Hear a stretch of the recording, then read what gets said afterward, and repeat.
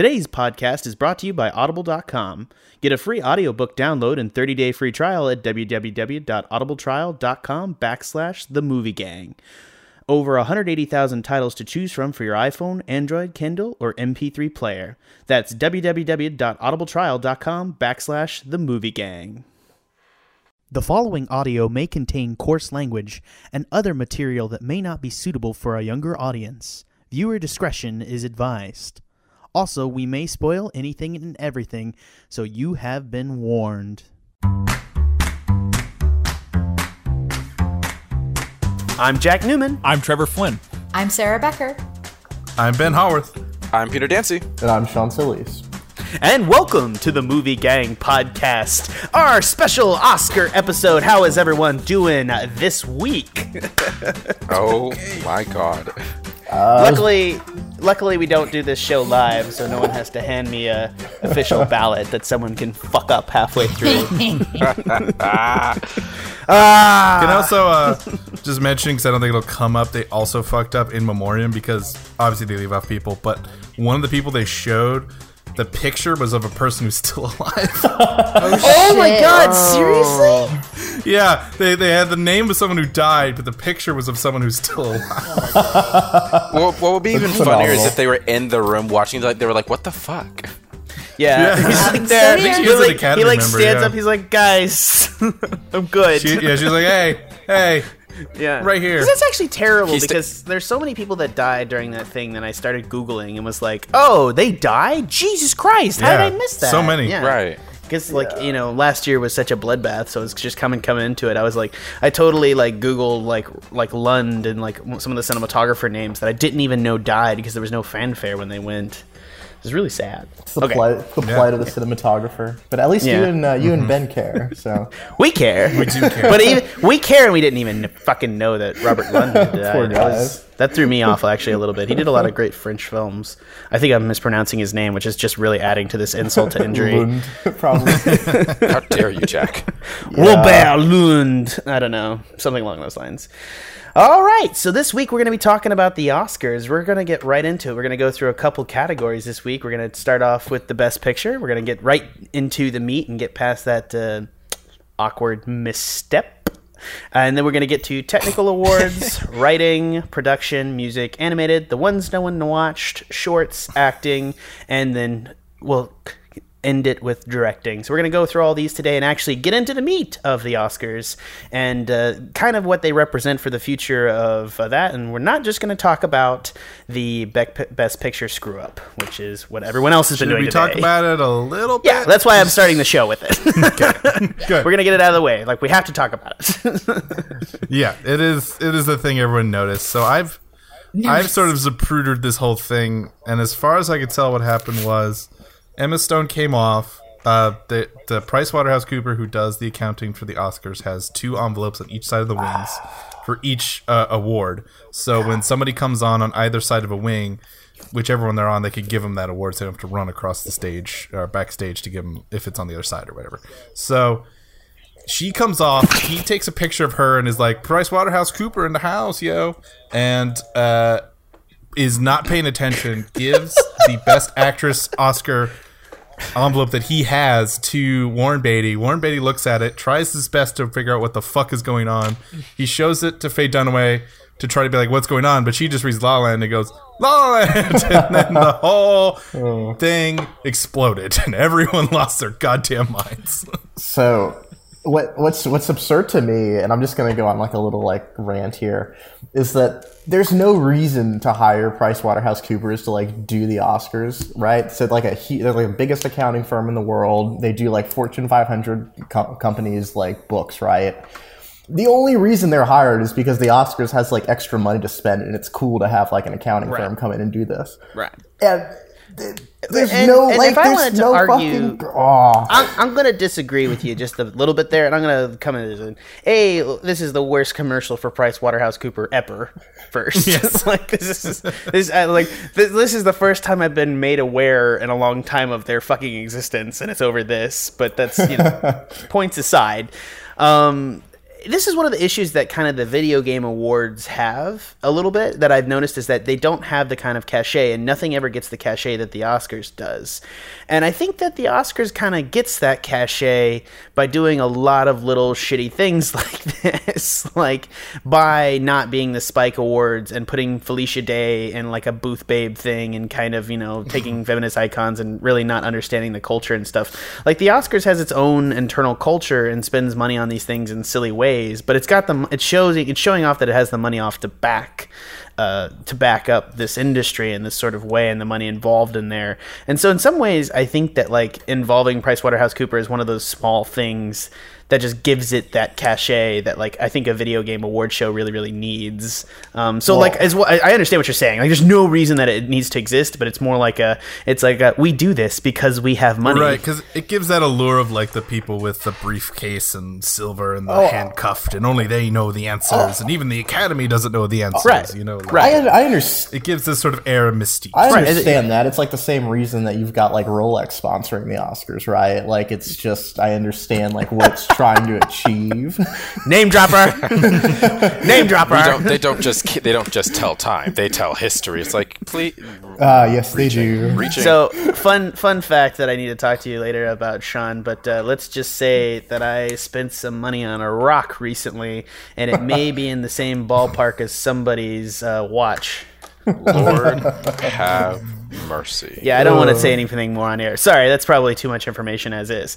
Like that guy from This Breaking is clue Bad. number 3, Katie. Can you find the crystal path? I don't know what I actually haven't even worked it out yet.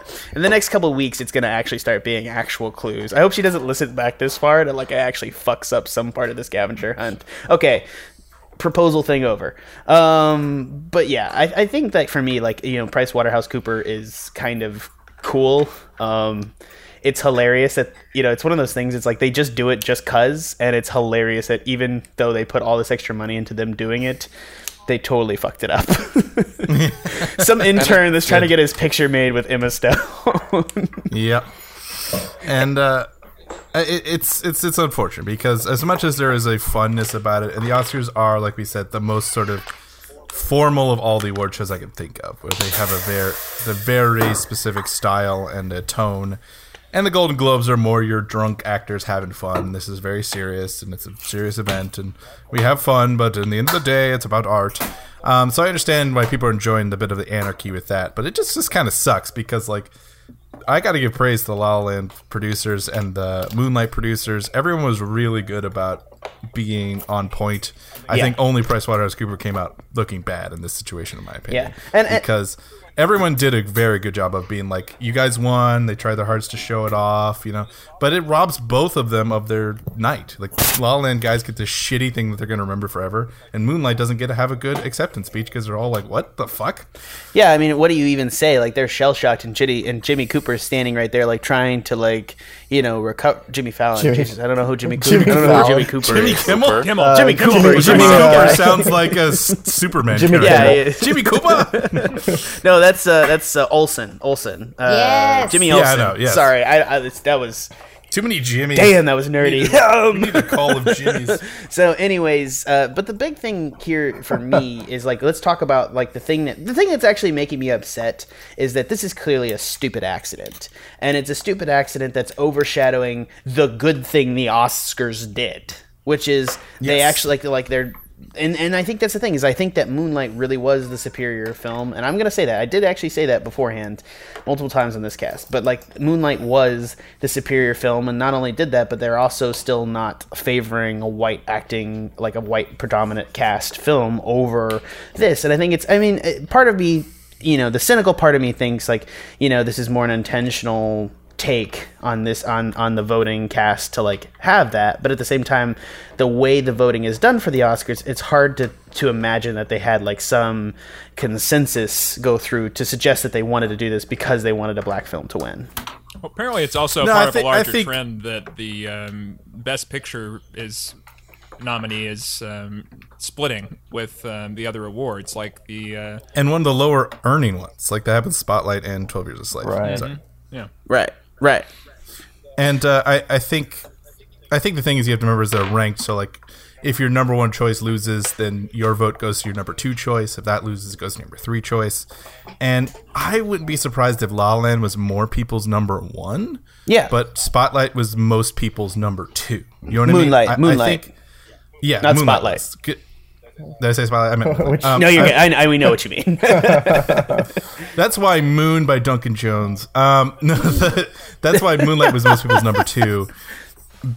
No, and because I just saw on like these honest Oscar polls and hearing what little you hear from these people, like most people just had a general respect for Moonlight. It may not have been their favorite film in the year, but all of them at least saw what Barry Jenkins was doing, and most of them thought it was very impressive. And I think that's even the if thing. It wasn't their choice. The winner of this is usually the film, and that's the thing. Is this is the kind of thing that La La Land is good at, and why I think it was why I kind of kept suspecting that it was going to do better than I thought was because like it's one of those films that just seems to either way it's in your top 3. Do you know what I mean? But so is Moonlight, and I guess that's the thing that really came out this year that I was surprised. I felt like there might be some people that wouldn't have Moonlight up there or would split the vote with Fences and some sort of. Again, that's a really cynical view to take, suggesting that Moonlight and Fences split each other.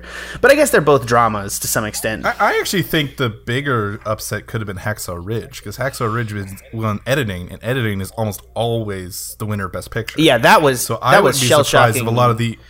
I would be surprised if all of the older people went for Hacksaw, a lot of the younger people went for La La Land, and everyone had Moonlight in the middle. You know what I mean? Yeah, well, that's the other thing. Let's go ahead and move on. And I know we're spending very little time on Best Picture. It's going to come up more, and we need to talk about it more and about things that are happening. But it's kind of core to the Oscars. But my intention here is to move on past and talk not just about the things that have happened, but also about like all the other little elements. Because there's a tale that we can parse apart here of like what the Oscars are valuing and what they're suggesting that they're valuing and little cool things that we can take away. So for instance, film editing here, it was divided again. So like moving on into the technical awards section, let me just skip down to film editing, which was Hacksaw Ridge, took it away. And again, film editing has been said has predominantly almost always been Best Picture as well.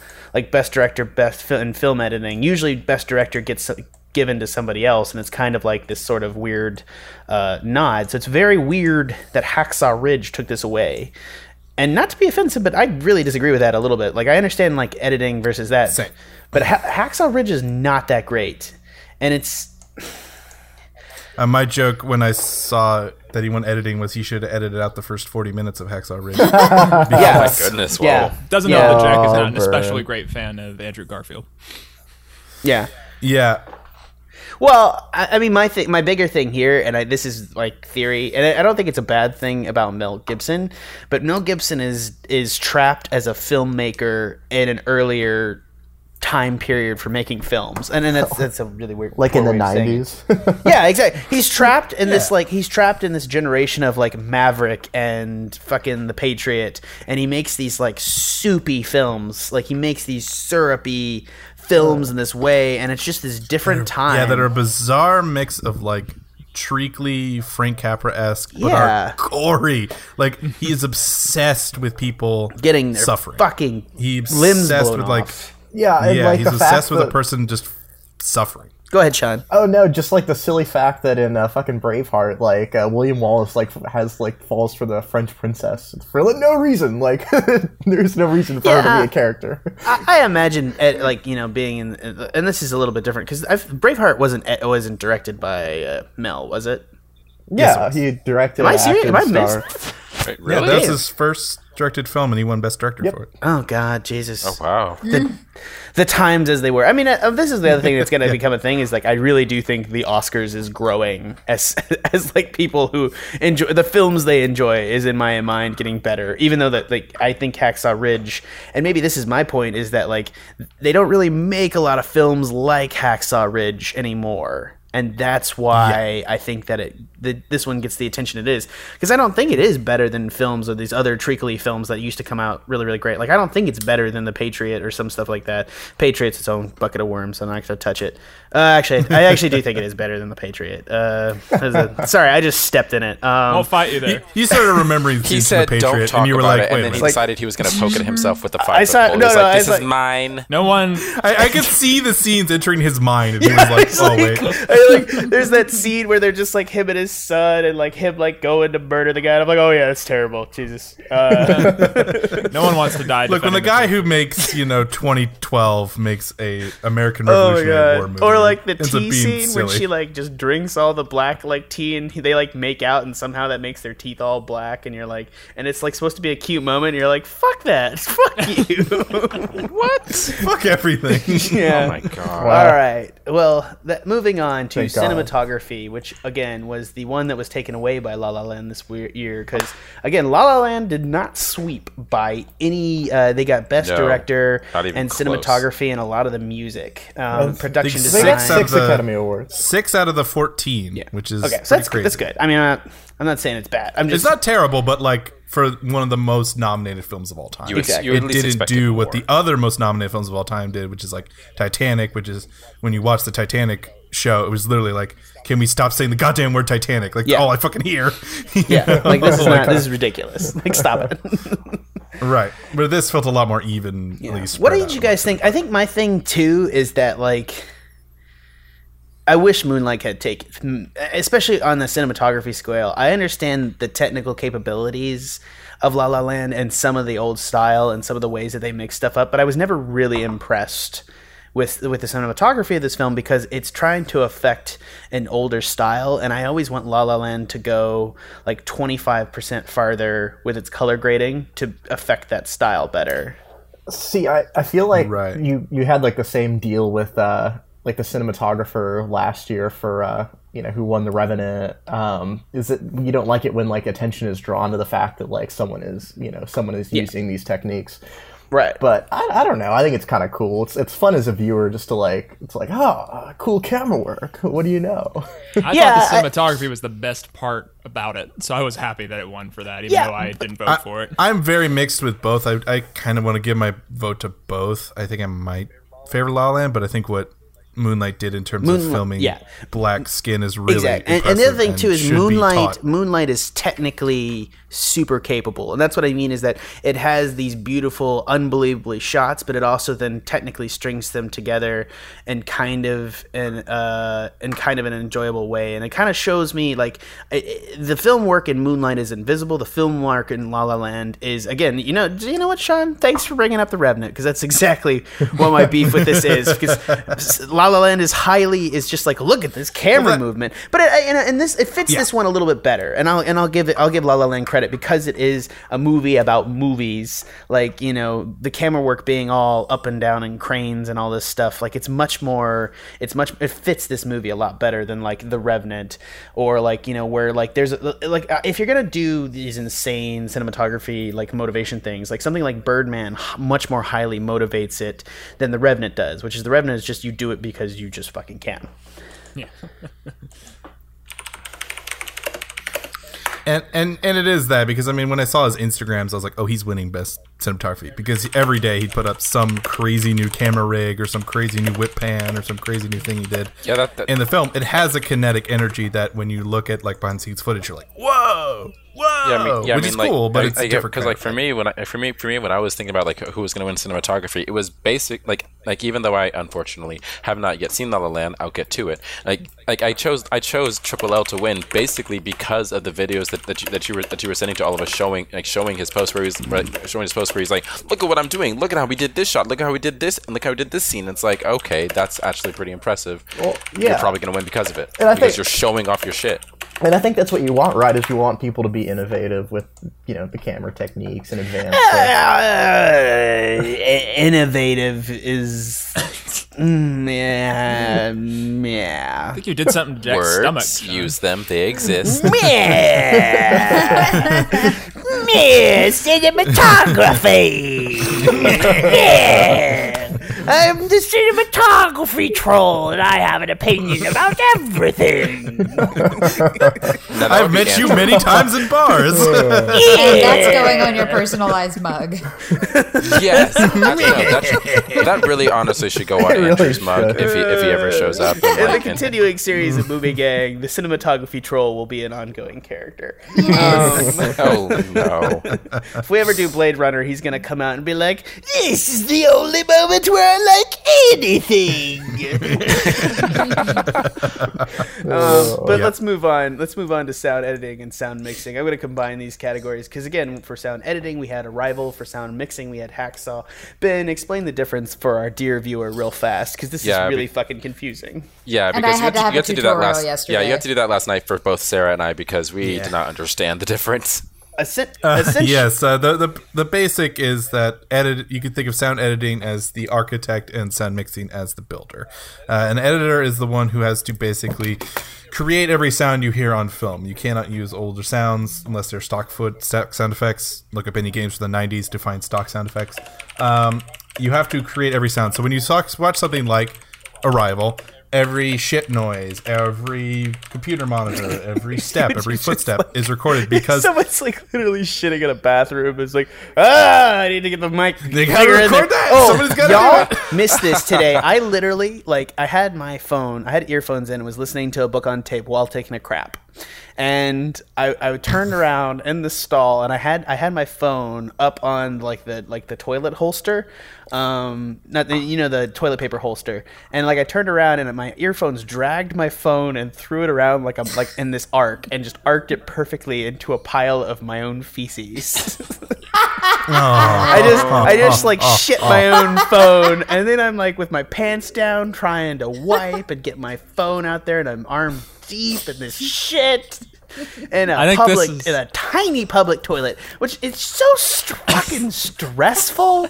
And then you just walk outside, you could hear people, and you're like, I'm gonna have to walk 2 feet to the sink with my shit phone. And then Katie calls, and it's buzzing, and the shit is moving around on top of the phone, and I'm just want to answer because I really need to talk to her about something that's important, but I'm gonna put a fucking shit phone to my face, and then I'm gonna have shit face, and then I'm still gonna make that walk to the sink, and then I gotta clean up my shit face.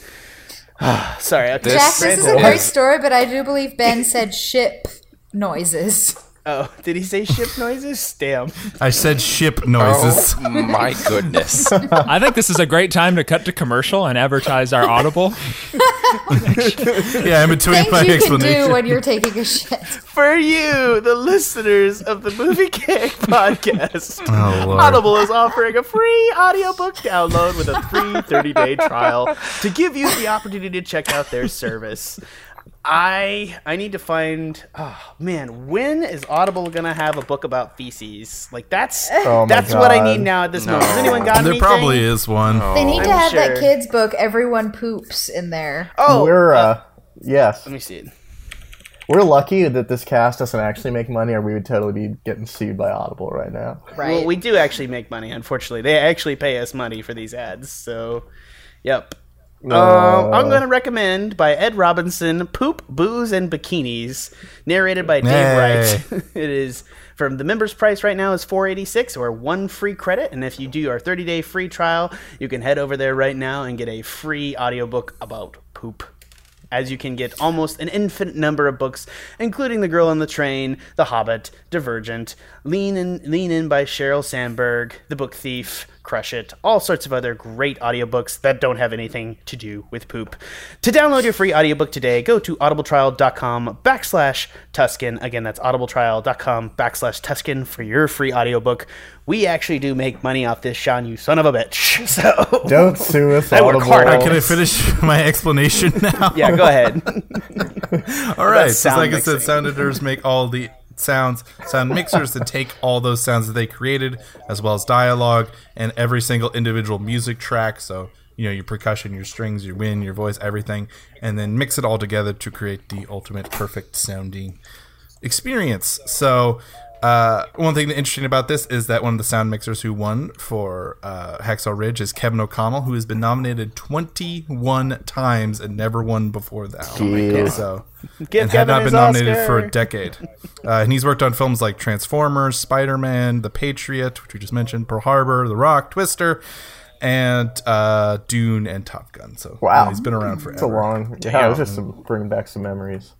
Which Dune? He's the original, 1984. Oh man, the David Lynch one, the weird one, the one with Sting and Patrick Stewart. So yeah, It's tough with these because I think most people don't know what they're voting for.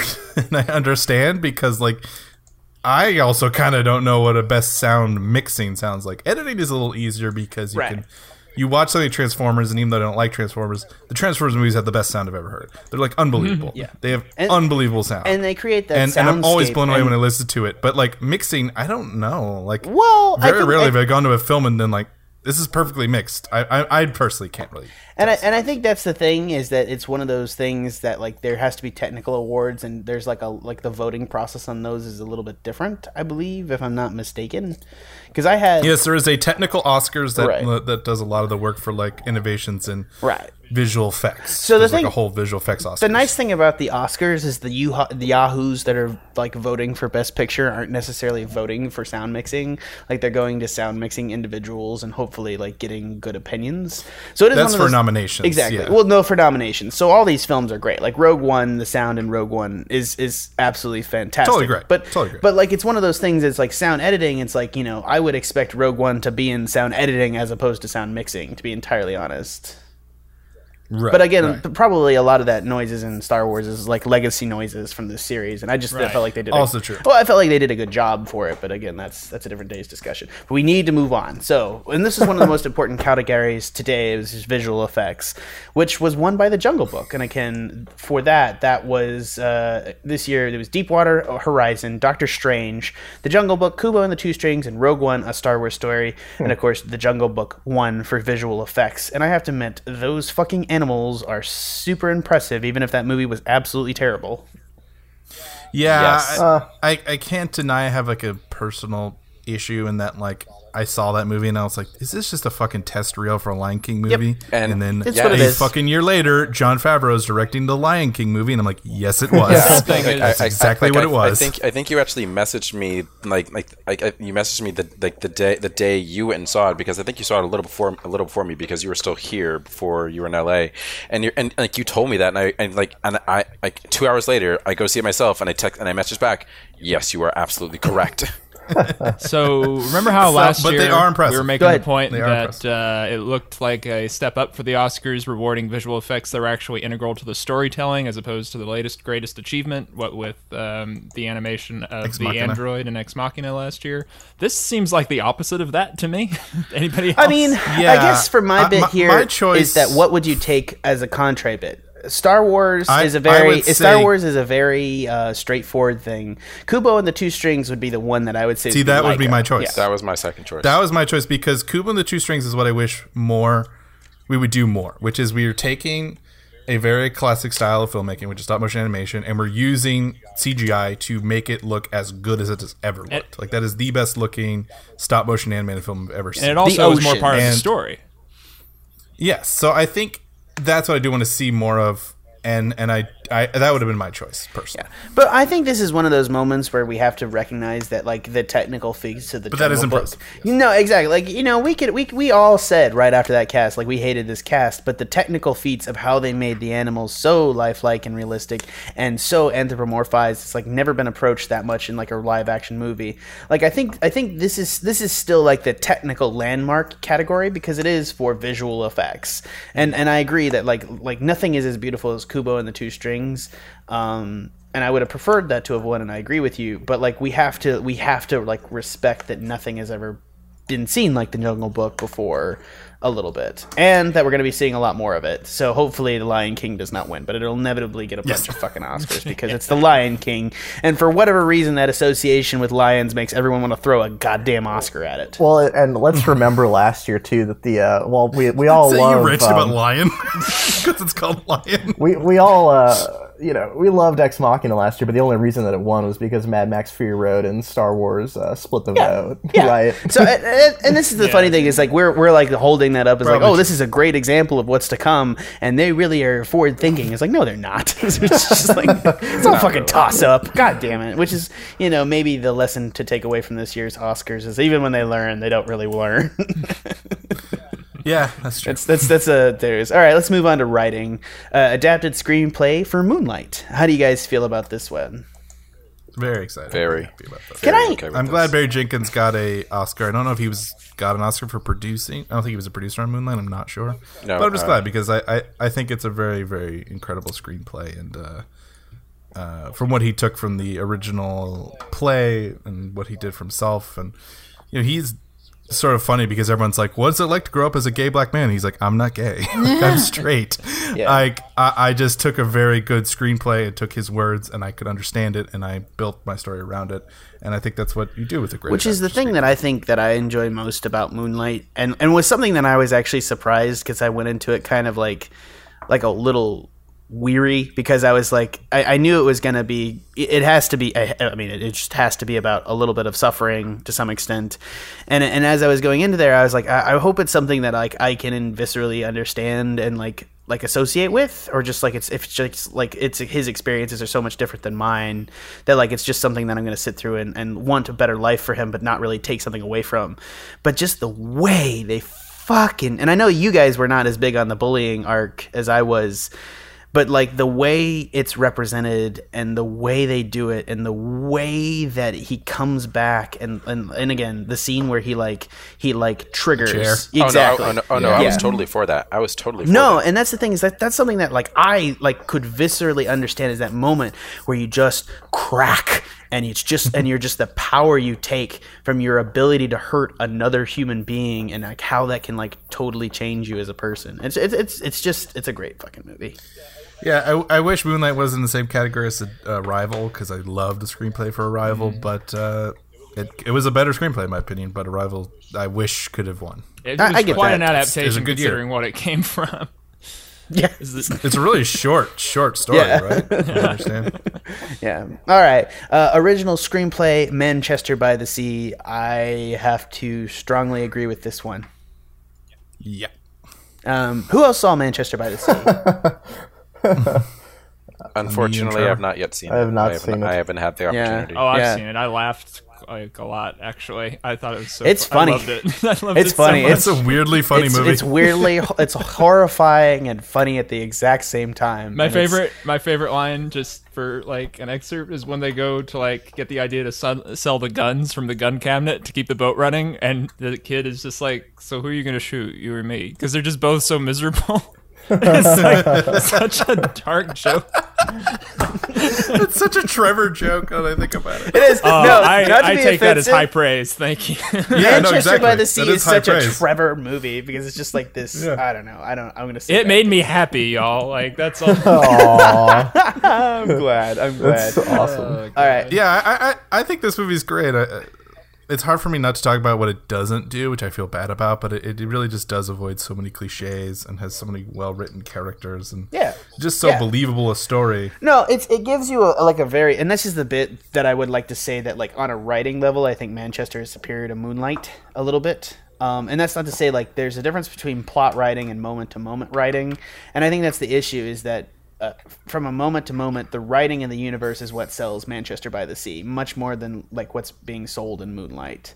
The plot is being. I think I meet you in the middle saying that Manchester's a better written movie and Moonlight's a better directed movie. I think that's exactly what I'd say. I'll agree with that. No, I mean, I think that Moonlight has a better overarching plot that's moving through it, and like it's getting to a point and then putting it out there. Where Manchester is giving you a feeling and creating. I think Manchester may be doing something a bit more complex. I also think you can see the heritage of it being a play in the Moonlight screenplay, and that it's more about like saying what needs to be said a lot of the time. Like you can get away with a lot of like I don't want to say cliched, but more kind of cheesy lines in a theater context because it's more about the bravery of saying see fences. See fences for further Yes. for further examples. You want to see Jack get better about something? It's when you have a play and you don't make a play.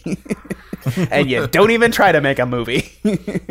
Before we move on, I just had a note. Like one of Jimmy Kimmel's worst moments was after Barry Jenkins gave a really awesome acceptance speech, and then he's like, Oh yeah, "It's like it's like an adapted screenplay. You're almost as good as like writing your own screenplay." And it was just like, oh, Yeah. I was just like I have to admit, I had a visceral "fuck you" moment. Same. Like that was. I feel like especially stupid. since Moonlight is like it's so is this movie that's coming out of nowhere and like made for no money, and Naomi Harris only shot for 3 days in the movie between making And got Spectre, all of that shit like, done in 3 days. and like it's just such a movie that like took so much like effort to get here, and so like whenever anyone it's on it, you're like, fuck you. Like, you have a very like instant.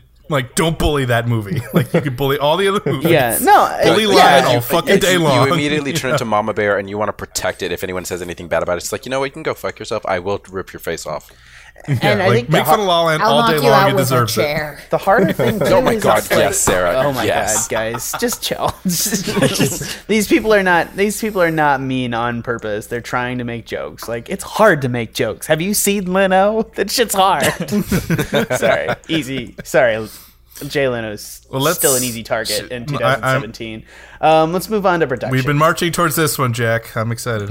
Yeah, so I actually got this one. We did for makeup and hairstyling. The first category, a Suicide Squad took the thing, and we were, and this was my thing. This is my Oscar strategy: plant it and be like, "There's no way that Suicide Squad will win," and then take the obvious choice. That's what you do. You plant false flags. I was always going for that, but I should have gone with the one that made more money. Yeah. Like it makes more sense. And I'm totally with you. I think the production value of like Star Trek Beyond is far superior, and more is done. To be entirely honest, makeup wise, yeah. Like really, the only thing that's like really intense in like Suicide Squad is the Croc guy, which I think is really great. And then everyone just has like runny eyeliner for the rest of the movie. Like that's right. I don't understand. Basic Hot Topic makeup styles. Yeah, it's just like it is what it is. And then damaged in the most generic cursive font on Joker's head. Oh, I forgot they did the fucking makeup for that. Must be really welcome. weird to decide like the makeup for like the Joker for the next couple iterations of movies, or hopefully not the next couple iterations of movies if it all falls apart, which it feels like it. Do you think that's why Ben Affleck left? They're like, oh, you have to have Jared Leto be your Joker. He's like, nope. I'm out. Well, I'm not doing this. especially since like he was on that movie for a little while, and he probably was there when Jared Leto threw a pig at everyone. Yeah, exactly. And he was like, "That's what I have to deal with." Okay, no. He's like, "No, I don't want pigs sent to my house for 5 months to get into character." The only reason it won is because of like how iconic, Harley Quinn was, right? Like it's funny because you go to totally. When I was in Tokyo, you go to like a store and every single shirt that they're fucking selling is fucking Harley Quinn. It's unbelievable to me. Yeah. And this is one of those things where it's like the movie has earned none of that. Like, and she, let me get that actress, I forget her name off the top of my head. Margot Robbie. Margot Robbie is unbelievably attractive, and she's talented. And she's representing talented, yes. From a moment. Well, okay. I mean, no, like I don't think that Harley Quinn does anything good for her, but I will say that she is more talented than that. Yeah, I agree. And no, I think from a moment to moment version, she's fairly representing the character of Harley Quinn. I just think that like Harley Quinn has always been this internal comics like girl that everyone loves, and it's just like there's so much built-in need for like a character like a female character like that, and it's just watching it explode I feel like it has more to do with like the comics and the history of Harley Quinn than anything else, and the fact that she's already got all this built-in media, and then you just attach a really attractive star to the thing of it, and it's just like it was just like a time bomb that was like perfectly set to go off. So it has. I feel like it's one of those things where like the social zeitgeist that Harley Quinn and Margot Robbie's Harley Quinn inhabits is like way bigger than the fucking movie itself, which is interesting. Oh, absolutely true. I totally agree. Yeah. I don't think it's one. Go ahead. Sorry, No. Go ahead. No, mine is stupid. Whenever you want a stupid comment, just throw it in. Oh, dude, you're fine. All right, my stupid comment. Number of Oscars that DCU movies have now won. One. Number of MCU movies that have now had an Oscar. 0. Oh my fucking god! Not a single MCU movie has won an Oscar. Ben, you can go fuck yourself. Shut the hell up. Don't bring that trash in here. That's hilarious. It is depressing though. Isn't that weird though? Like, and it's one of those things. I know. And I will say this though, like I'm not surprised because the Oscars aren't. The Marvel universe is not necessarily pushing VFX to the extent. True. And that's the thing. Yes. And that's what Harry Potter did, and that's where it gets its Oscars. Is it pushed VFX? Apparently No, it didn't get Fantastic. Oscars. We'll get there. Fantastic Beasts is the first one, but it got nominations. Like I don't think there's any Marvel nominations. Or Doctor Strange was nominated. Doctor for Strange VFX. was Which, one But of- it had more like an interesting Inception-ish, Exactly. artistic. Art style. That was a really pretty movie. Yeah. which is why it did win because Inception already did it. Exactly, it did the same Kinda, yeah. thing. Which is, and I think that's the thing is like the creativity in the universe. They're putting good movies together, but they're putting good movies in such a way as them just being above what the Academy likes to consider. And I think the Academy will enjoy shitting on the Marvel movies for a while before it eventually gives its Oscar to I something. think Marvel is content to make billions of dollars and not win an Yeah, Oscar. it's like DC's like, you want to trade? We'll give you your Oscar if you give us your winning formula. Yeah, exactly. Can I say? We'll trade you for 16 rotten, like fresh ratings on my Rotten God. Tomatoes versus Can I say though, as far as like potential like nominations and wins that the MCU could have gotten in both visual effects and makeup and hairstyling, that is one of the things that makes me upset that they are no longer making Inhumans into a feature film because if you go and look at those comics for that stuff, that's a lot of creativity that could have gone into gone to at least one film. or even makeup and hairstyling for Guardians of the Galaxy. Yeah. That was the one I actually expected to get something like. And the other thing that's actually surprising me too is that they're not winning any like sound editing, sound mixing things. Like I get VFX. I sort of get cinematography. Well, I really get cinematography. None of it's like stupendous. None of it's great. Yeah, like it's None all of it's all particularly the Russo brothers stuff is. Yeah, I mean, I don't know. They could win an award for fight scenes. The Russo brothers are really good at cinematography and fight choreography with because they do a good job of combining and doing whiteout stuff. I really think the Captain America stuff is really well done. Personally, Yeah, I mean that 17-minute airport scene in Civil War is like a damn good example. No, it's they really have a thing down. It's just not something that's going to get awarded Oscar for. No. Yeah. Yep. Which there should be like a kung fu Oscar. It's just like the dude is just like getting up and like whacking a board in half and something. That's racist. Okay. Production design, La La Land. Absolutely. Yeah, I agree. Yeah. Arrival had really good design, but again, La La Land had really, really great design. They really captured, like, especially the end when they're capturing like the look of those. Old I would musicals. argue that It's really a impressive. good portion of La La Land's storytelling is and the scene setting is done through the production to a much greater extent than Arrival. Arrival has a lot of that one primary set in Arrival as my thing. It's the much spaceship. more gray in tone, and these are very beautiful. And I agree with celebrating them as opposed to Arrival's settings. Yeah, I agree with that. Yeah. Okay. Costume design, Fantastic Beasts and Where to Find Them. This one came out of fucking nowhere. Who was the lady that I know her, Ben? What is Colleen Atwood. I should have known. Every time I fucking do this every time Yeah. where she gets nominated and I don't pick her because I don't see her name and she wins because she's like the Oscar darling and she makes great costumes. I don't disagree, but like every time I fucking forget. Yeah, Yeah, like she- you do forget. Yeah, I love This is it. Like her. who is Colleen Atwood? That's a top Google search right now. But this is in fact the first win ever for Harry Potter for anything, which is And crazy. and Colleen But I think you're Atwood's right. Like fourth win. yeah, What are her other ones? Alice in Wonderland was one. That makes sense. It's That makes sense. Chicago, Memoirs of a Geisha, Alice in Wonderland, and now Fantastic Beasts. Oh, Memoirs of a Geisha. I get. Yeah. Wait, like most Yeah. recent Fantastic Four? Fantastic Oh, wait, no. Beasts. And, Fantastic this Beasts. one. I'm sorry. Yep. I thought you said Fantastic Four. I got really confused. No, I was like, I feel no. like it's one of those things where you feel like the Oscars should like actively decide not to have anything for fan force stick. No. But it's I would have said that about Suicide Squad too, but here we are. Yeah.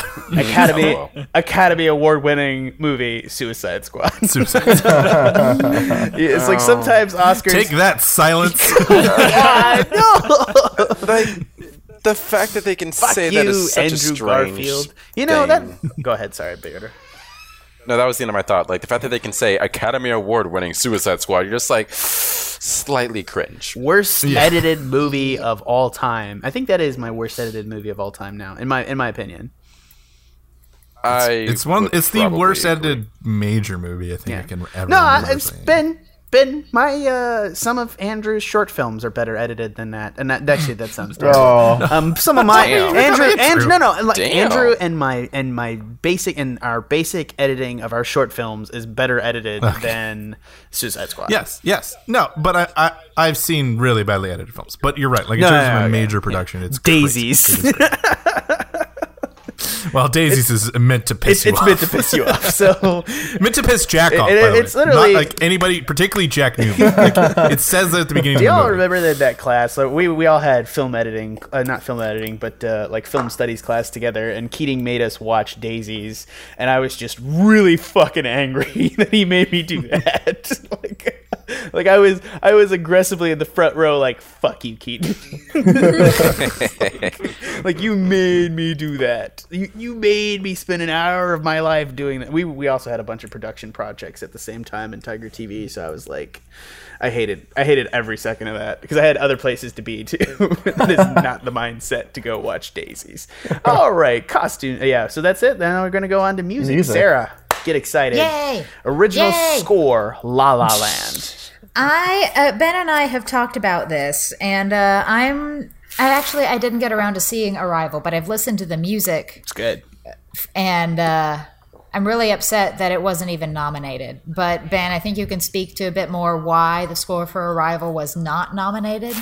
Yeah, they have these rules where a certain percent has to be original, and a lot of the music is a riff on a specific pre-existing song. I don't know the name of the song on me right now, but just look up like a Arrival song. And unfortunately, that's why it was not nominated. It was not it probably would have been nominated if it wasn't for that rule, but fortunately it was disqualified. And there's some bizarre ones in this category too, because this is the one that Passengers was in there for, and I was like, what? I saw that. I was like, Sarah, how did that make it in? Yeah, Sarah has her thing about that. I think it's more that I like Thomas Newman than I like the score for Passengers particularly. Oh, and maybe, and not to be offensive, but that definitely seems to be the Oscars too. It's like the person counts a lot. Like that was my joke, was like, if they don't count original, why do they count Passengers? Because it's all ripped off from old Thomas Newman's. No, exactly. It is Wall-E. It is the score for Wall-E. And I want to throw in another one in here because I think that we might have a competition, but the thing that's not represented here is Your Name, Kimi no Nawa, and anything in the Oscars. I would actually put an original score for Kimi no Nawa in here. What do you think about that? I would agree with that. Yeah, no, I would have thought Kimi no Nawa would beat. And I mean, I wouldn't have expected it to win anything, but it deserved a nomination, and I think was a contender over La La Land for best score specifically, because it doesn't really particularly. It has a song in there, but it's not. It's a very J-pop song when they start doing like an opening in the middle of the fucking movie. Yeah, it's like, it's crazy. It goes bonkers. There's like two fucking bananas. openings in the middle of the movie where it's just like, we're gonna do an anime opening now. Have a song. That's crazy. No, but Sarah, of the nominees, was La La Land your favorite? I need to see a list of the nominees again. The nominees are Jackie, La La Land, Lion, Moonlight, and Passengers. I personally wish Jackie had won, but that's me because I like weird Mika Did not League see stuff. it, unfortunately. Didn't either. Nope. I enjoyed the score for La La Land. I listened to the soundtrack many times after I saw the movie. And I like it in that, you guys were talking about how the cinematography kind of harkens back to, the 1950s style Hollywood musical. The music did that too, and I appreciated that. I really like the score for Moonlight too, though, so I'm pissed off that didn't win. Yeah, I think I can stomach La La Land. Let's go ahead and move on to song, because this is also going to be the same, almost the identical discussion. For best song, we had Audition by La La Land, Can't Stop the Feeling, Trolls, good God, City of Stars, La La Land, Can't Stop The Empty Chair, Stop, no. How Far I'll Go, Moana. So again, this was kind of a battle between La La Land and Moana, and I highly expected the two La La Land songs to split the vote, but City of Stars took it, which I think suggests that this is where I have my advantage, which is I live in Los Angeles, so I get to see the For Your Consideration posters, which are posters for the Oscar voters, and they put them all over the city.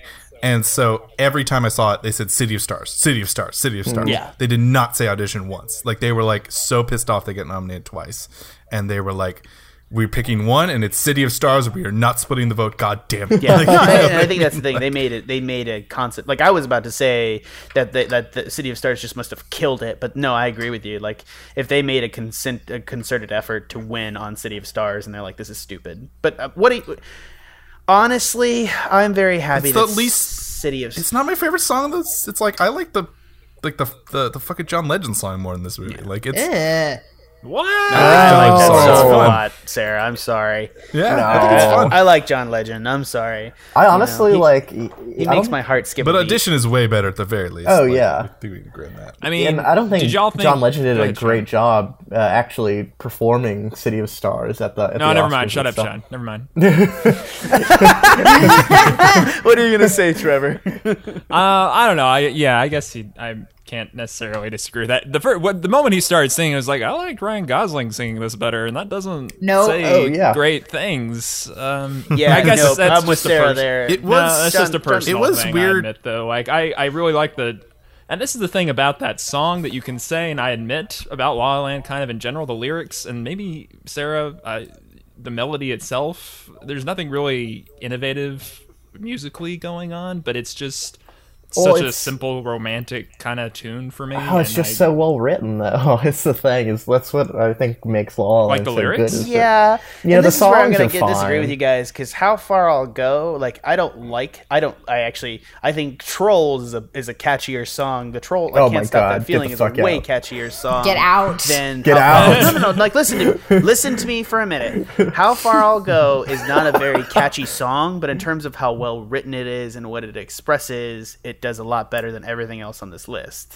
Hey, you're right. Like You're there's a difference between a trolling. writing in the song and like the beat and melody to the existing song. And City of Stars kills all three, whereas How Far I'll Go is well written, but it's not catchy. And then Can't Stop This Feeling is just like a terrible catchy beat that is like an infectious HIV. No, it's literally like It's like HIV. it's like a herpy. Like it can't go away. Can't Stop the Feeling. Honestly, is a song that is really only made popular, really only made like noticeable because it is Justin Timberlake. Other than that, Yeah, I don't think anyone would give a damn. Also, fuck the empty chair. The fucking Sing Street should have been in the movie. I saw that goddamn song and I was forgetting it while he was goddamn singing. Like that fucking piece of shit song. That fucking piece of shit song gets in, but not like the actually good music from Sing Street. And I'm like the biggest Sing Street fan, but I like the music. It's very well done. And like, it's so stupid because he was just sitting there like, I'm singing a Sing song. Okay, bye. And I was like, fuck you. Like I hated it. I was so I was mad watching when I with my finally heard that girlfriend, song. and first of all, she didn't like recognize Sting or know who he was at first, which is one thing. But then, like after it was over, Really? it's like, oh, did a song just happen? Like it was very much the same reaction as Ben had. It's like when you realize they're in Jungle Book when they're singing Bare Necessities and you're like, wait, was that the whole of Bare Necessities? Did you just do Just Bare wake up, Necessities and like we didn't notice? Like, fuck you. Just kind of zips by. All right, moving on to animated features. So what? Let's see what's on the list. I actually almost think the only thing that mattered to me was Kubo Kubo and, Moana. Zootopia. Actually, no, that's not true. There's My Life as a Zucchini. Okay, no one will watch that. That was a saw short. that. I saw that one because I live in Los Angeles. Shut up, I'm a Ben. weirdo. No, I feel like you're the only person that saw this. Tell us about My Life as a Zucchini real fast. It's a cute stop motion animated film about a kid who's grown up in an orphanage in France, and it's just like a nice film. But it's also in this film sometimes where like it's very well animated, and I hate to be that guy because I did the exact opposite thing when I saw that Charlie Kaufman movie. Now that I can't remember the name of, but that was stop motion animated. And everyone's like, "Why is it stop motion animated? You could have done this as a short film." You kind of done it as a live action film. Sorry, like it was well animated, but I don't really get why it was animated. But it was solid. Like it wasn't amazing. I have to go on a tangent box here because again, just reading off Kubo and the Two Strings, Moana, My Life as a Zucchini, The Red Turtle, and Zootopia. The big problem I have with animated features this year is that it doesn't feature Your Name, Kimi no Nawa, which is the highest grossing animated film in the world. And the big thing here that they included is the red fucking turtle, which again is Studio Ghibli. And this is the problem because he's left. it's not any fucking good practically at all. I mean, it's okay. It is what it is. I haven't but seen it doesn't it hold yet. a candle. Exactly. No one's seen it because no one fucking wants to go see it, and it's getting its lunch I taken. did want to go see it, for the record. I thought it was very pretty. It is pretty. No, it's still Ghibli. Like, the animators are still there, and they're still doing a good job. It just doesn't have that same connected. It's thematically not There's right. no It's not, thematic elements. It's not Miyazaki. no, it is. It's exactly. It's not Miyazaki, and it definitely shows. And that's the thing, is that his absence from that studio has always shown. Like, the best thing that they put out, like, you Earthsea, Jesus Christ. And that's the thing, is like, this just shows me that the Oscars have no fucking idea and don't have their ear to the ground in any form in animation. And it's just kind of one of those things where I like, if we're gonna talk about anime and other anime movies coming out, it's just clear to me that they didn't even pay fucking attention, because It is weird since it is vote noted on by animators. Now, can we at least say thank God Sausage Party wasn't nominated? Thank God. Yeah, all right, that's actually Say that's that real quick. That's actually a great point. Thank Jesus Yeah, Christ. No, I will give them credit for not nominated Finding Dory. Not that I have anything wrong with it, but it just was so okay to me. And I figured since it made $1 billion, it was Pixar. It was definitely going to get nominated. I'm sorry. so. Finding Dory for me might have beat out Moana a little bit. Oh, Finding Dory is boring. I disagree. I thought Finding Dory was was completely great. empty until No, the not I bad. disagree entirely.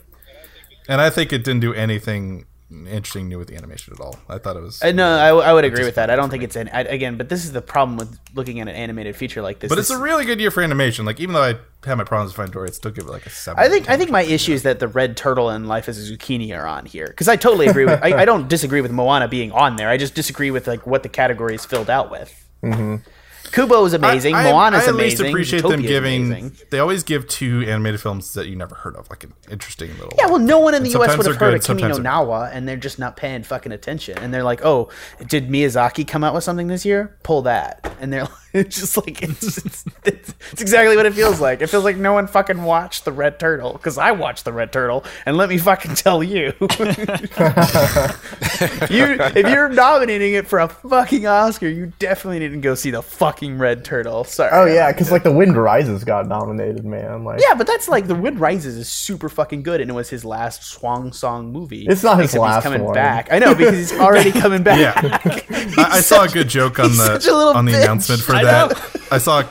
I saw a comment on that for his coming back from retirement. Where like Miyazaki one day is going to die, and then 3 years later, like I'm not dead anymore. I decided it's not for me. I'm coming back. I'm sure No, I he's going to agree. complain the It was- whole time he's it was working on good. his next movie. Yeah, it's like dying was terrible, and I'm sad, and I'm going to make this movie. Yeah, he's the saddest man who makes the happiest fucking movies. It's He just, really is. All right, all right. Let's do the category: the ones no one watched, which is to say documentary feature and foreign language film. ooh, I can talk about documentary feature. All right, OJ Yeah, made in I America. saw- Go lawyer, go! Lawyer powers engage. You know what's been cool about all the OJ stuff that's coming back is that you actually finally get what I think is a very accurate portrayal of what it's like to go to trial, and all the preparation and kind of emotional toil that that it takes on the people doing it. And I think you really get to see it a lot more in the TV show, just because you have a lot more time with the characters and you get to see like the development and all that good stuff. But just that when you get to the end of this TV show and the trial has been going on for like almost a year, and these people are just fucking worn out and they're going through all their like life experiences at the same time. It's just kind of cool to watch, because it's like they're still fighting for justice, man. Like, I don't know. It's just for me, it's like it's a cool way that they do it, and and it's a timely theme too, in the sense that we're talking about our African Americans. We're talking about how we're soon discriminated going to be against. prosecuting our president. Right.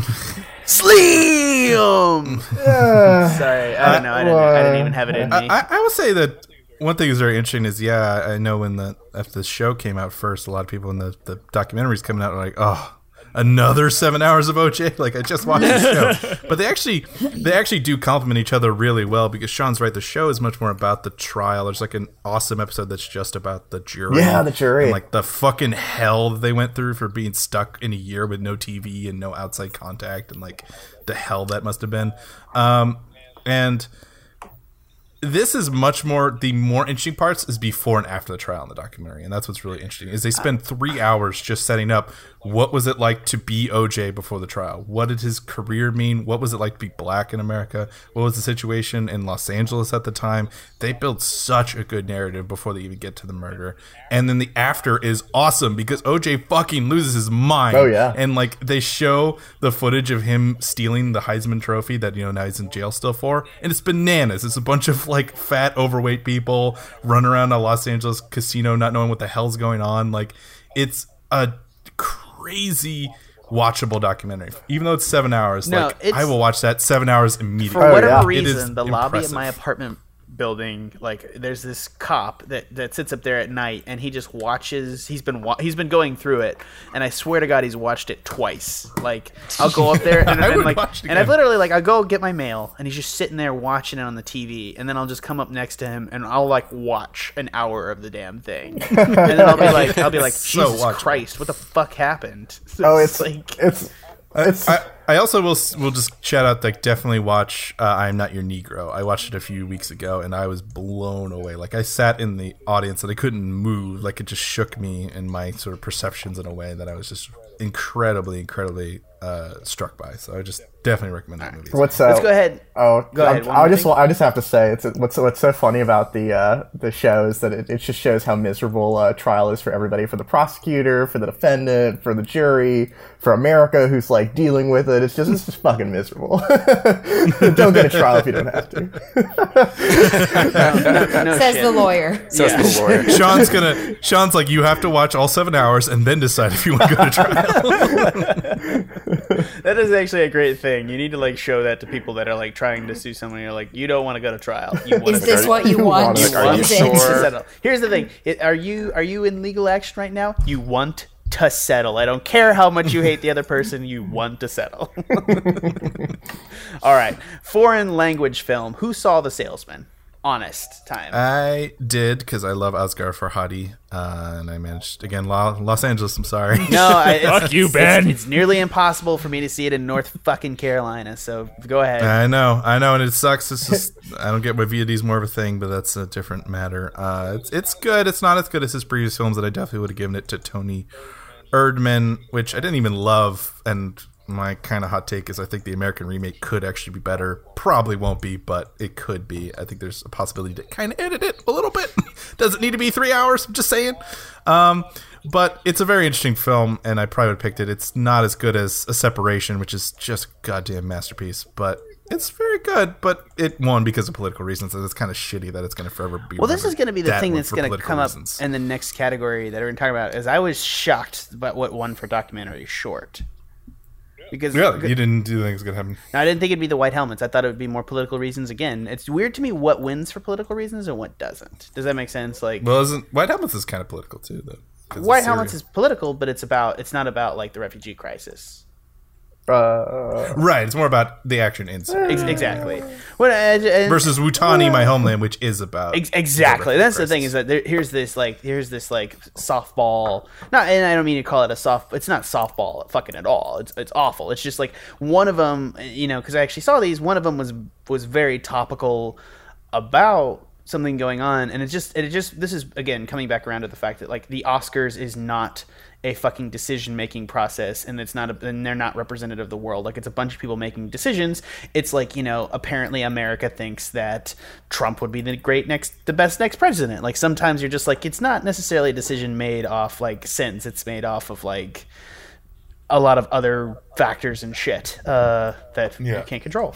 Sorry, where did that come from? Even though we All lost right. the popular vote, just saying. Yeah, I know. Well, of course he did. But the point is like sometimes that's the whole point, John, is like sometimes it just splits in such a way that everyone gets fucked. Just like, fuck you. Sometimes Dances with Wolves wins. Oh. Instead of Goodfellas. Yep. Dances with Trumps. Yep. Ugh. No. Little flying turds around his head. Oh god, that'd be a great poster. I already got that movie ready to be made. All right. Shorts. Animated short. Piper. Again, which one was this along with? This is Pixar. Finding Dory is what it preceded. Yeah, it was good. It was pretty good, yeah. It was adorable. I knew this would win because my parents still talk about the animation quality in this movie. It's gorgeous. I think that's one of those movies you're just like, that looks like a goddamn ocean. How the fuck did they do I mean, did anybody else see that water in the beginning and think, wait, is this Dory? Is this the movie's going to look like this? This is different. Yeah, no. Yeah, it shouldn't have followed a water movie. They're such idiots because like the water is inferior in Dory, and then they literally do more in the surf, like right next to the seashore, and it doesn't look nearly as good as Piper. And I'm just like, guys, you can't show us. Don't show your animation from 5 years from now. It's like the same thing that Final Fantasy X does. It has these great cinematic moments, and then it's like you get into the game and you're like, what's that blocky little piece of shit doing there? No, amazing game. I kind of wish Pearl had one because this is you can watch it on YouTube right now. It is a 360 animated movie, so it is. You can watch it on VR or you can watch it on YouTube with just your cursor. I do not or whatever. like the concept. I'm sorry. Oh really? I thought it was really charming. I really it's like charming. It's not like I guess for my purposes, like I always like camera work is for me like the core element of a film, and that's because that's. So you're like no 360 movies. No, exactly. Like VR is removing camera work from the lexicon, and that's just it's a big loss of ways to tell your story, and that's my issue. I understand it. I think it's just cool. Another way to tell a story. But it's not. It's not as varied. Like you can't, and giving people control in a movie type setting an issue, and giving people the ability to look other places is really awkward. I mean, not. It's. I'm going to be against that a little bit personally. I think there's a space for both. I guess. You can't even do like you can't compress space. Like you lose the full power of the lens, and for me that's just the death knell of movies to some extent. Like you don't actually think VR is going to That's why I don't think VR is ever going to replace movies. It never will. Like, and that's my thing. Is just like, but inherently a VR movie. Because it's giving the person in the role. I'm not saying it can't be an interesting experience. It'll just always be inferior to the concept of a movie as a medium. Yeah, fascinating. Okay, live action shorts. Sing. All right, live action shorts. Moving on. Sing one. What do you guys think of that?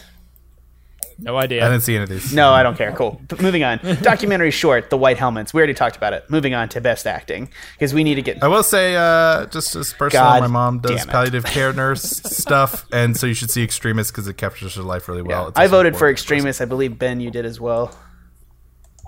I voted for White Helmets winning because I knew that George Clooney has been promoting this movie. Oh, that is. He's a big supporter of the White Helmets, and he's been like showing. I will give you this. Like I remember the last time we went head to head at an Oscar ballot in college, I won. And so now you have all this insider information that's pissing me off to no end. We still both lost this year. Like we both got. Yeah, no, Trevor. I don't know why. Yes, you did. Yeah. Like we did a lot of research and just second guessed everything, and everything was wrong. So. Yeah, I overthought it. It was so random, though. Trevor went no, smart. Yeah, and like Sean won last year, and he was like and that's the other thing too is I noticed that me, Ben's, and Sean's all of our things were very close together, except for like 3 things, like shorts and film editing and like sound mixing, and we were like, yeah, and I went bold with actor and I got screwed on that, which we'll mention next. Yeah. All right, next up, acting. Best actor Casey Affleck with I Was Shocked, and honestly, Ben, you talked me out of it being Casey Affleck, you bastard. I'm sorry, man. No, yeah. I mean I trusted you actually. I thought you were. And I agree. As usually like because as much as what was it? What was the movie? The one Nat Turner's Rebellion. What was it called? Birth of a Nation. Yeah, the fact that Birth of a Nation wasn't even involved made me think that they would come down hard on kind of allegation stuff. So nope. Again, nope. Yeah, Casey Affleck. And sorry, but I'm guessing. My personal opinion is the reason why they didn't. White man. Sorry. Exactly. I disagree. Oh, come on, guys. That's a load of bull crap. If not entirely, then in part. I'm sorry. I'm going to stand by that. I really don't care what you say. Well, I don't really care either that, way like, because I think it should go to the better acting. I don't think the scandal should even matter. Quite honestly. For sure. But I'm talking. But not even just Nate Parker as an actor. I'm talking about the movie in its entirety. But don't tell me that movie is anywhere close to Fences or Moonlight or La La Land. No, I'm not going to say that. But just like if Nate Parker was going to have all of that shit, dragged out against him for his accusation of sexual assault, well, it was dragged out against Casey Affleck as well. Yes, Well, but Casey sure. Affleck had the same thing happen in 2010, but like shit's still going well for him. I'm gonna like call foul and question why. Well, I think 'cause- it's called foul because inherently, like we didn't like that movie. You didn't give that movie a because great Manchester score. by the Sea is a much better movie than Birth of a Nation. It's just not. They weren't close. They're completely in different fucking sports. And I realized, Peter, that I literally set you up for that by like saying it like that. Like I just realized I just set up that comparison to be made and then like stomped on you. So I am sorry. That was just the way. And I agree. Maybe it's subconscious that I worded it that way, but I did think that like I thought that his thing would affect him. I don't think Birth of a Nation is not included because of its thing. I think it was. It was a combination of everything where the studio just gave up on it because it was so toxic with how bad it was getting with Nate Parker that they just I'll let agree. it go. I'll agree. And I think the other thing too is the difference in like maybe a bit how they handled the allegations as well. The difference is, I think the problem is that there are differences in the severity. Where Nate Parker's stuff is just a lot shittier to talk about. They're both shitty to talk about. Don't get me wrong. No, Like, I yeah. don't wanna Oh, mix well, severity Ben, things, but, like, we need to back. I we mean- need to get out of here. But I mean, look, Casey Affleck can't even talk about it because of the way he settled his allegations. So like, he can't even go on. Right. And I mean, defend it himself. really I mean, it should just be about the quality of the movie is what what these things should be judged based off. And I disagree. I said it matters to me what with the Nate Parker stuff, and I think it matters to me the Casey Affleck stuff too. I just don't know as much about what happened with Casey Affleck. So I think it has to do more Right. with the ruling. We don't know what happened, and that's kind of where there's a lot more information about Nate Parker. exactly Yeah. where there's like, and he's like admitted to it happening, and there's a lot more things there. And the woman who did it killed herself, and like, there's a lot more like. I can totally shit about see it. their point, y'all's point too, that like it kind of depends on who you know, and Casey Affleck is obviously better connected, so he's got like more of a social No, shield you're than right, someone you're up right, and coming. you're like, right. Yeah. No, No, I got mean, that. he literally would go on. He would go to every interview I've ever seen Casey Affleck do for this run with Ben Affleck or Matt With- Damon. yeah. You know what I mean? Like, two huge actors. He would always show up with them. You know, like, and Nate Parker's a dude who like stopped acting to make this movie. Yeah. But I also want to agree that there's probably a bit of that too. You know, like, why do we still give Roman Polanski jobs? Like, yeah, it's fucked up. Do we give agree. Roman Polanski jobs? I thought he was just using all his own money to do that shit. oh no, I mean, Europe gives Roman Polanski jobs, and then American actors show up in his Oh, movies. Jesus Christ. Ugh. Or Woody Allen. You know, like there's Bryan there's Singer. Mm-hmm. Yeah. They still let him make X-Men movies with a bunch of children for some reason. They do. They do. Sorry. okay, this Peter, are Bummed you there? everybody out. Can of worms. Yeah. got- Okay, I love you. But yeah, I thought Denzel would win because I thought they were going to give not just case stuff, but also I thought they were going to give him like his 3-time one because like this is his big project he's making now.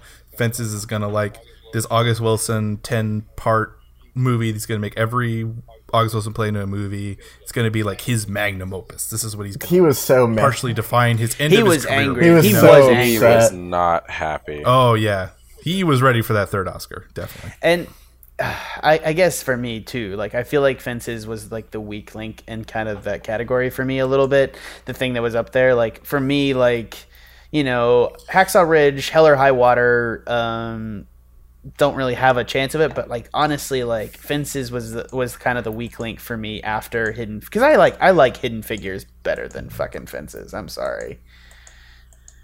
I think I will like it. actually probably still agree with you on that one, just because of like how I walked out of both Right. both films Right, in 'cause- comparison emotionally. And also, Hidden Figures is a much more basic film, but damn if it doesn't do everything right and like does. and has it organized, and that matters to me. It's It's a smart for film. making it It's a film. Fences is not a film. This is not a film. Esoteric as fuck. Okay, sorry. All right, Best Actress Emma Stone. This is.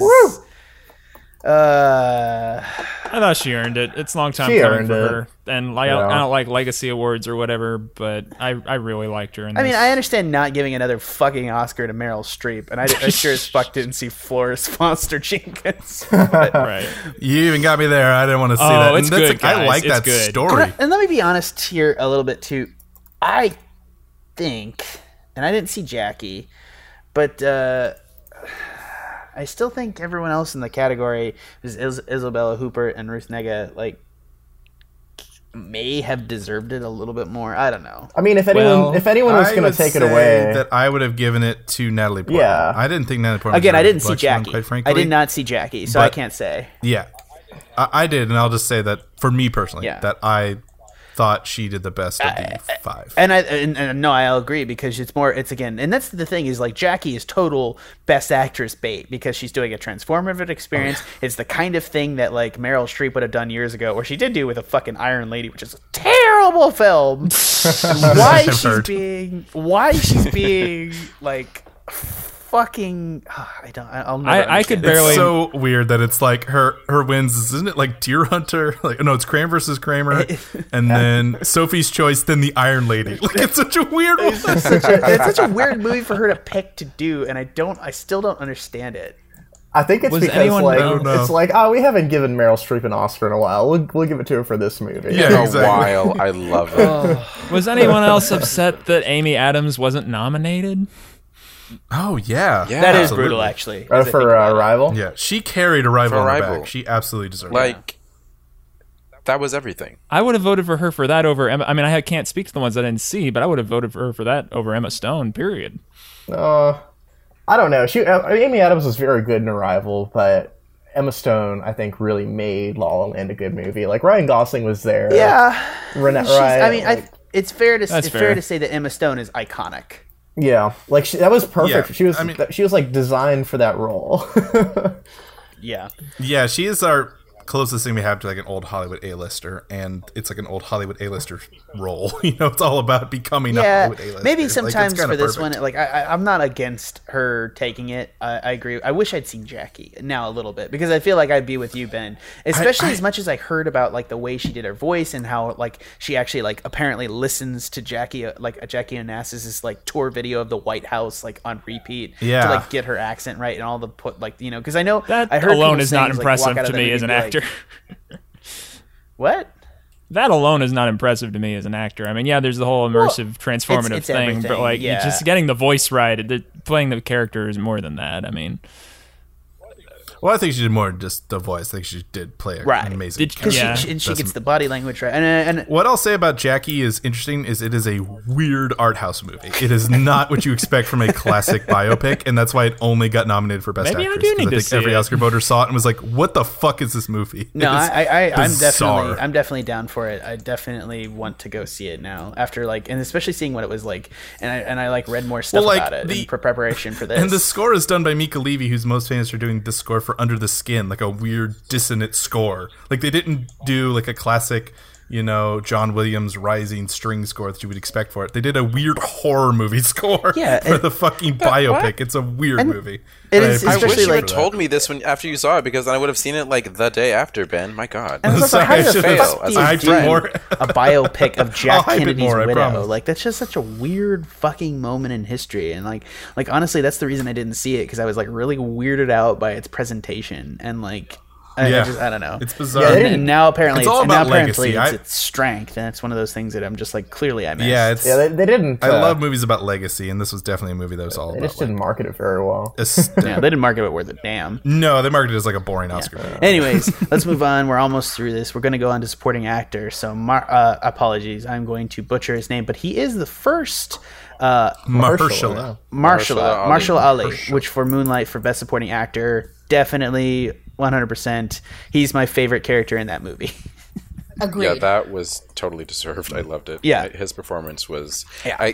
The thing that I loved about his performance, and I think I said it when we were first talking about Moonlight, is that he served as such like along with the character that Janelle Monáe played, Teresa.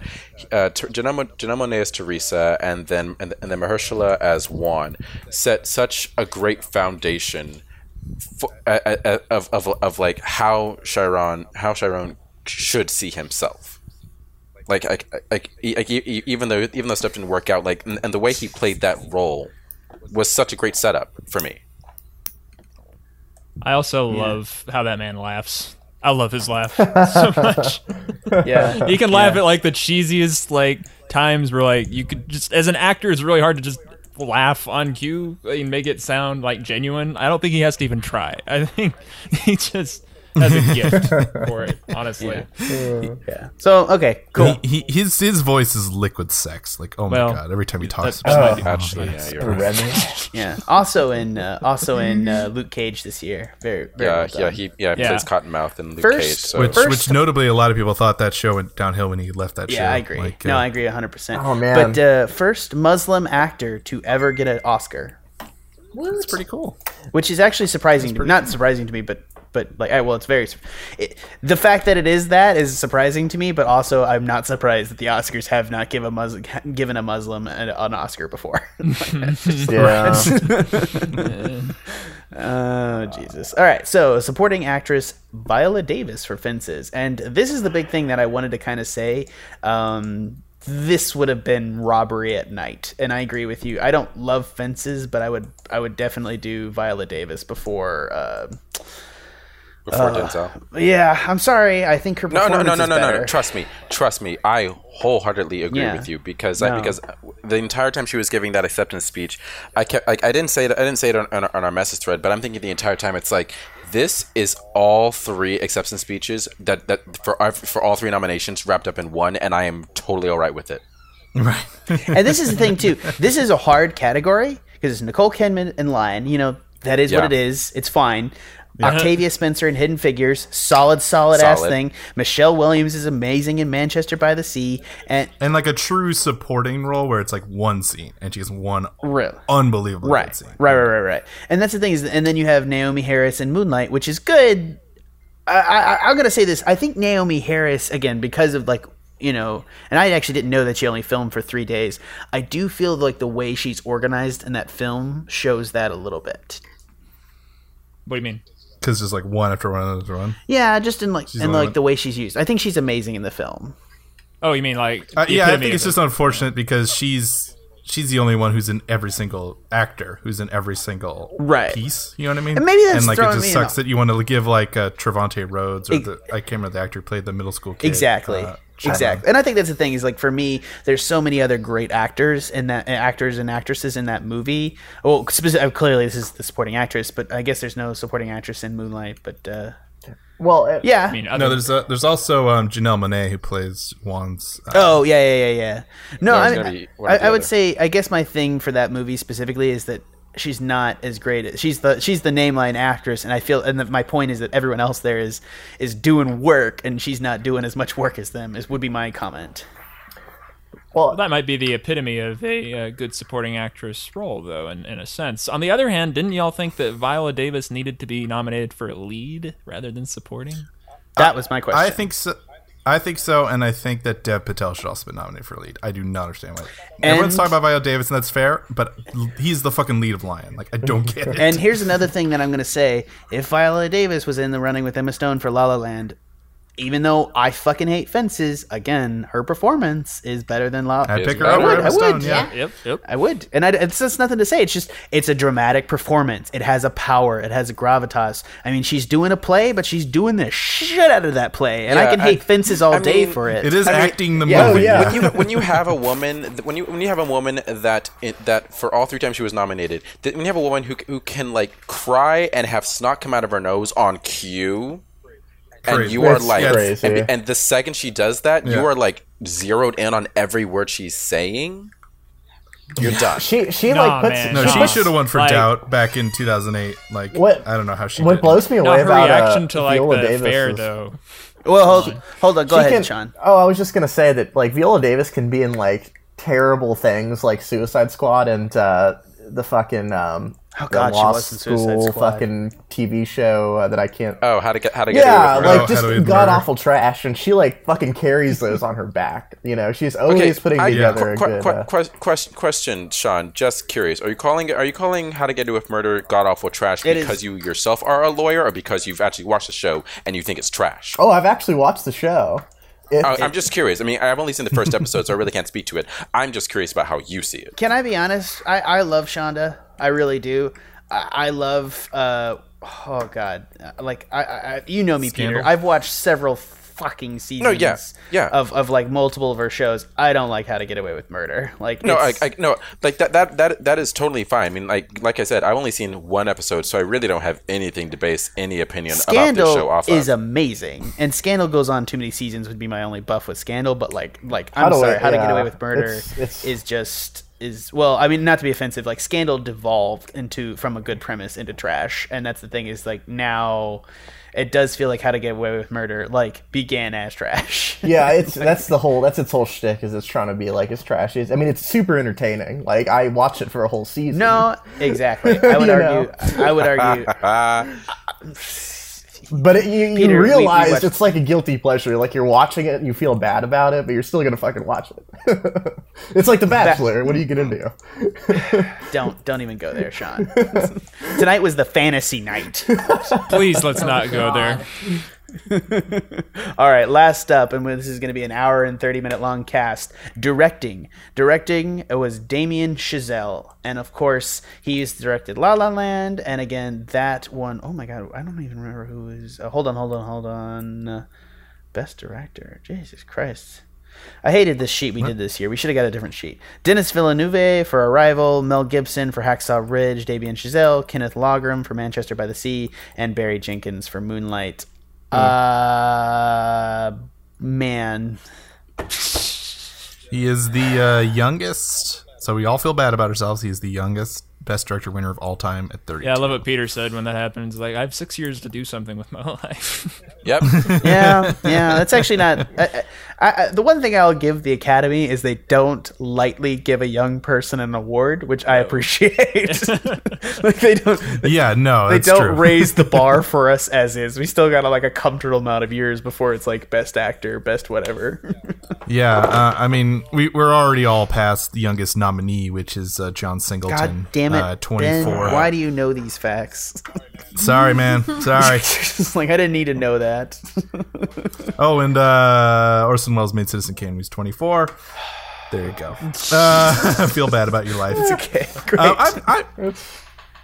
Again, another thing where like I'm very close to La La Land and Moonlight, but I kind of want to give it to Damien Chazelle, honestly. Like he just, I really do think he made one of the best directed musicals I've seen. Well, He took a lot from the old. I absolutely agree, because I think he took a lot from the old musicals and he took a lot from modern style techniques and directing. As an interpretation. Yeah, okay, I see where you're coming from. Yeah, as an interpretation. I think he did what I like, which he took a lot from the old and he took a lot from the new, and he made a very as doing his own blend thing of it. in terms of an interpretation. I wouldn't call it the best musical out there. Is what I'm just.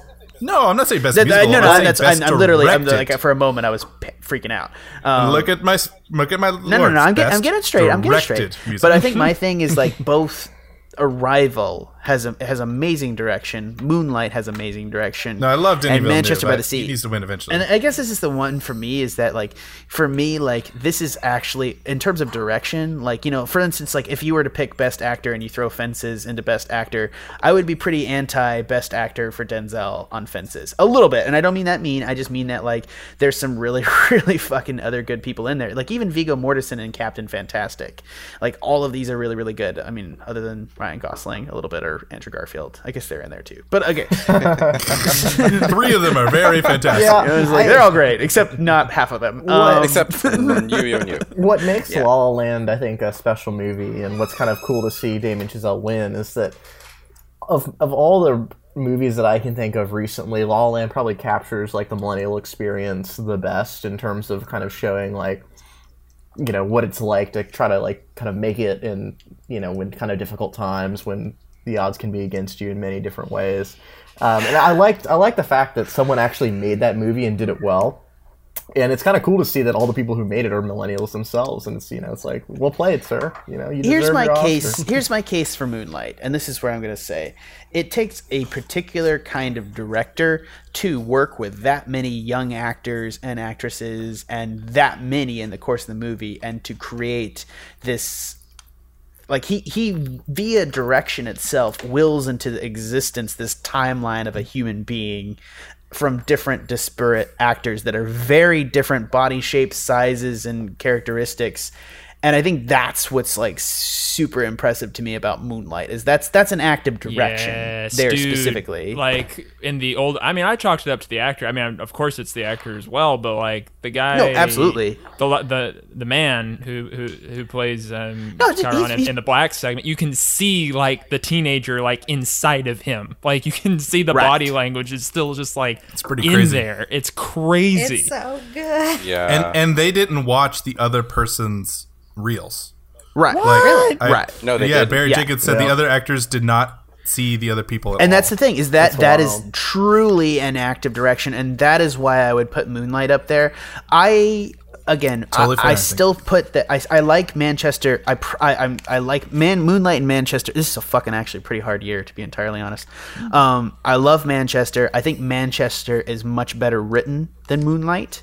But again, it doesn't show in the direction, so I'm very inclined to give Moonlight on my own personal thing to say that Barry Jenkins' combination of actors, and specifically if direction is specifically the art of working with actors, Damien Chazelle is working with Ryan Gosling and Emma Stone. Like, this guy is working with disparate actors and pulling them together into one human being, and I think that's a fucking masterful act. And that's my beef with this thing is that, if La La Land is one Best Picture, I'd be okay with it, but like I really do think that Barry Jenkins deserved Best Director.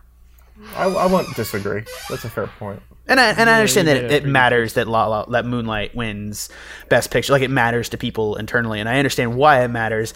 But like, from a pure What? giving people like what this What should have deserves, and I was like, happened. yeah. I don't think La La Land deserved Best Picture over Moonlight. I think Moonlight's the better movie. I would agree with that. But if it had lost there, I would have been.